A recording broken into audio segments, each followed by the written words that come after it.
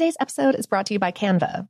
We're all looking for ways to make an impact at work, but not all of us are skilled in visual design. Canva helps you get your point across, simply and beautifully. It's easy to design Canva presentations, docs, whiteboards, and videos. You start with a designer-made template and customize it with your content.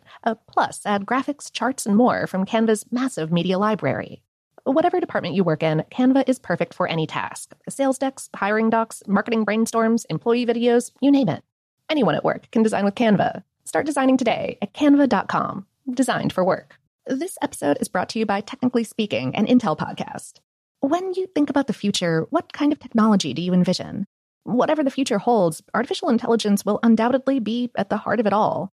Join Graham Class as he hosts Season 2 of Technically Speaking, an Intel podcast, and hears from the minds transforming healthcare, retail, entertainment, personal computing, and more with the help of AI.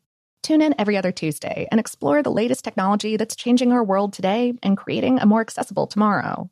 Listen to Technically Speaking, an Intel podcast on the iHeartRadio app, Apple Podcasts, or wherever you get your podcasts. What's up, this your boy Lil Duval, and check out my podcast, Conversations with Unc, on the Black Effect Podcast Network. Each and every Tuesday, Conversations with Unc podcast feature casual and in-depth talk about ebbs and flows of life and the pursuit of happiness. Unlike my work on stage, I tap into a more serious and sensitive side to give life advice and simply offer words of encouragement, yet remind folks to never forget to laugh. Every Tuesday, listen to Conversation with Unc, hosted by Lil Duval on the Black Effect Podcast Network, iHeartRadio app, or wherever you get your podcasts.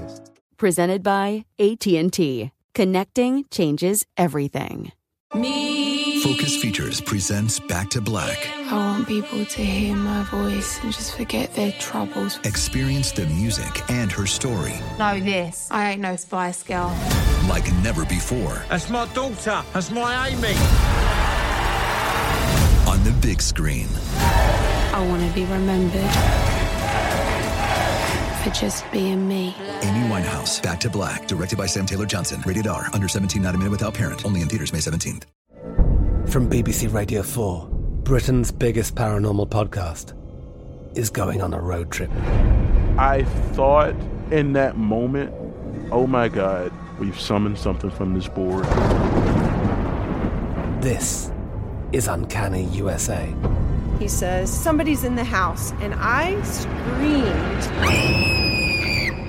Listen to Uncanny USA wherever you get your BBC podcasts, if you dare.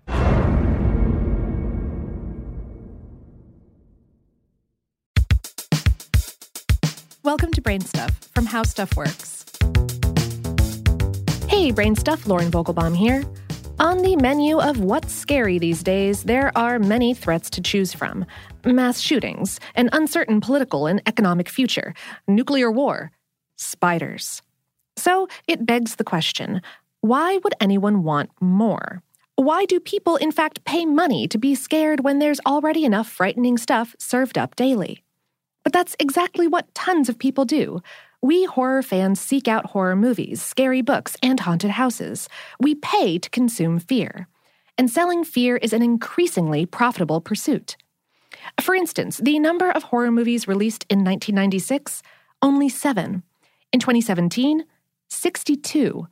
The top 25 horror films of 2017, including Stephen King's It, sold a combined 140 million tickets and grossed more than $920 million. But this is nothing new.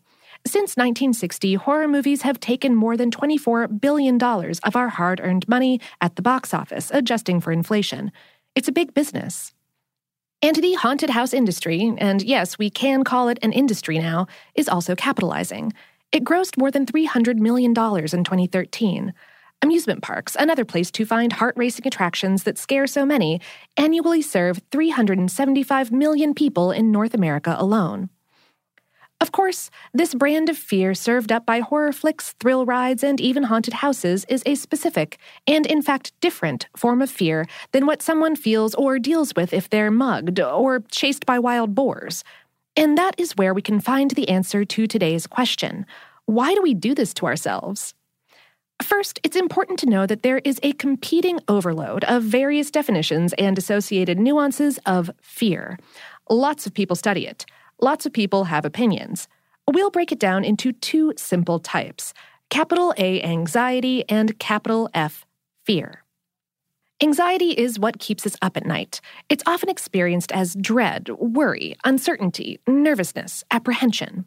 And specifically, it focuses the mind on possible future events that might happen but have not happened yet. Anything from nuclear war or the end of democracy to the injury or death of loved ones, a terrible breakup, the loss of finances, etc. Fear, that is, fright, horror, terror, or panic, is the much more straightforward frenemy. It derives from what is right in front of us, right now, an immediate threat to our safety. This could be standing in front of a crowd for a speech, an unfriendly dog running straight for us, or that moment when we accidentally walk through a spider web. Not anxiety about that possibly happening, but that actually happening. It causes significant, near instantaneous fight or flight biological changes in us. But further, in attempting to understand why someone would want to experience something like fear, we also need to acknowledge that it contains a subcategory, which brings about similar symptoms, but with mostly enjoyable outcomes. Margie Key is a sociologist who studies fear and the author of the book Scream. She and her colleague, Greg Siegel, Ph.D., the director for the Cognitive Neuroscience program at the University of Pittsburgh, have come up with an academic description for this subcategory: voluntary engagement with negative high-arousal stimuli. Or, in other words, going to a scary movie or haunted house. And while allowing ourselves to feel the biological thrills of being scared is part of this, the overall experience can lead to deeper meaning in our lives. In some cases, it can even provide some therapeutic value for those experiencing anxiety. Care says that experiencing fun scary can give us a sense of mastery over it. That can feel very gratifying. Here's a chance to feel like we've got it all within our control. Here's how it works. Step 1. We choose to experience a scary activity. This step, perhaps the most important, frames our entire experience. By exhibiting agency to face something scary, we're acknowledging that we are in control of it. We also realize the safety inherent in this, that if we walk into a haunted house, we're not going to be murdered. Not really, right? Step 2. Something unexpected startles or unsettles us, like in the Blair Witch Project when someone is standing in a very dark corner, or The Shining when ghostly twins demand that we come play with them forever and ever. Or in any number of slasher flicks when the protagonist realizes that the killer's calls are coming from inside the house. The original reference to that may be When a Stranger Calls, by the way. Good trivia. At any rate, we're on edge, which brings us to step 3. We experience fight or flight. Danger stimuli is received by our brain, and our sympathetic nervous system kicks into gear. This is what kept the cave people away from saber-toothed lions. Our bodies are flooded with adrenaline, dopamine, oxytocin, and endorphins. Our heart rate, blood pressure, and breathing increase. We sweat. We get goosebumps. In some cases, we may scream involuntarily, jump, or run for the hills. Don't worry, it's all completely natural. Care says, this is the pedal to the metal and all systems go.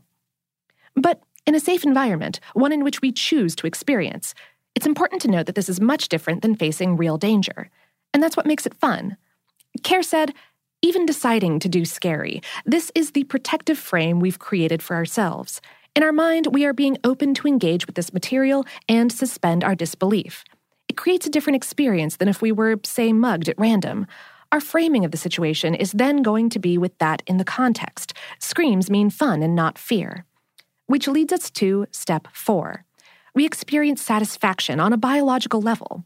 Our parasympathetic nervous system kicks in, and it brings everything back down to normal. Heart rate, breathing, blood pressure, sweating, and that urge to run far, far away. Care said, this can feel very relaxing. It's the rest and digest period. We're safe. We can sit with that and reap the benefits. So, step 5, those benefits. We share in the experience and build relationships. Care said of haunted house horror movie and roller coaster excursions, these experiences are often linked with friends and family. We attend with them. We're building strong bonds and a shared camaraderie. That in itself can be really gratifying. It's the stuff that nostalgia is built from. So why do we choose to experience certain scary things? The rush, sure, but also to make our lives feel more meaningful, to make memories. Care also notes that a common therapy for those who experience anxiety, that other brand of fear that consumes many of us these days, is to do something scary enough, but ultimately safe, to activate your sympathetic nervous system. She said, "It's a physical sensation that feels good. It gives you a mental pause. You become grounded in your body, fully distracted by something in your environment. And ultimately, you realize that you survived something. You set a challenge and you survived, which brings gratification. These days, we'll take all the help we can get. So, what's your favorite scary movie?"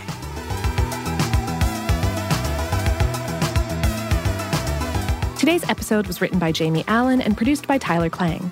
For more on this and lots of other satisfying topics, visit our home planet, howstuffworks.com.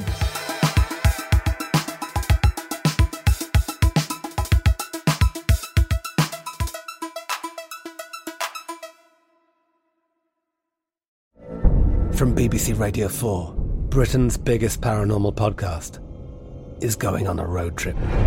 I thought in that moment, oh my God, we've summoned something from this board. This is Uncanny USA. He says, somebody's in the house, and I screamed. Listen to Uncanny USA wherever you get your BBC podcasts, if you dare.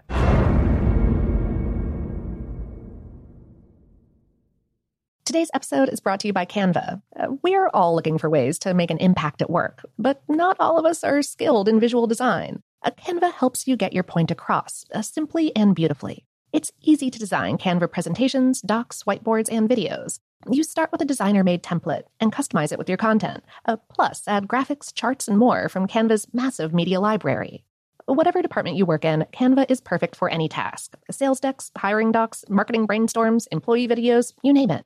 Anyone at work can design with Canva. Start designing today at canva.com. Designed for work.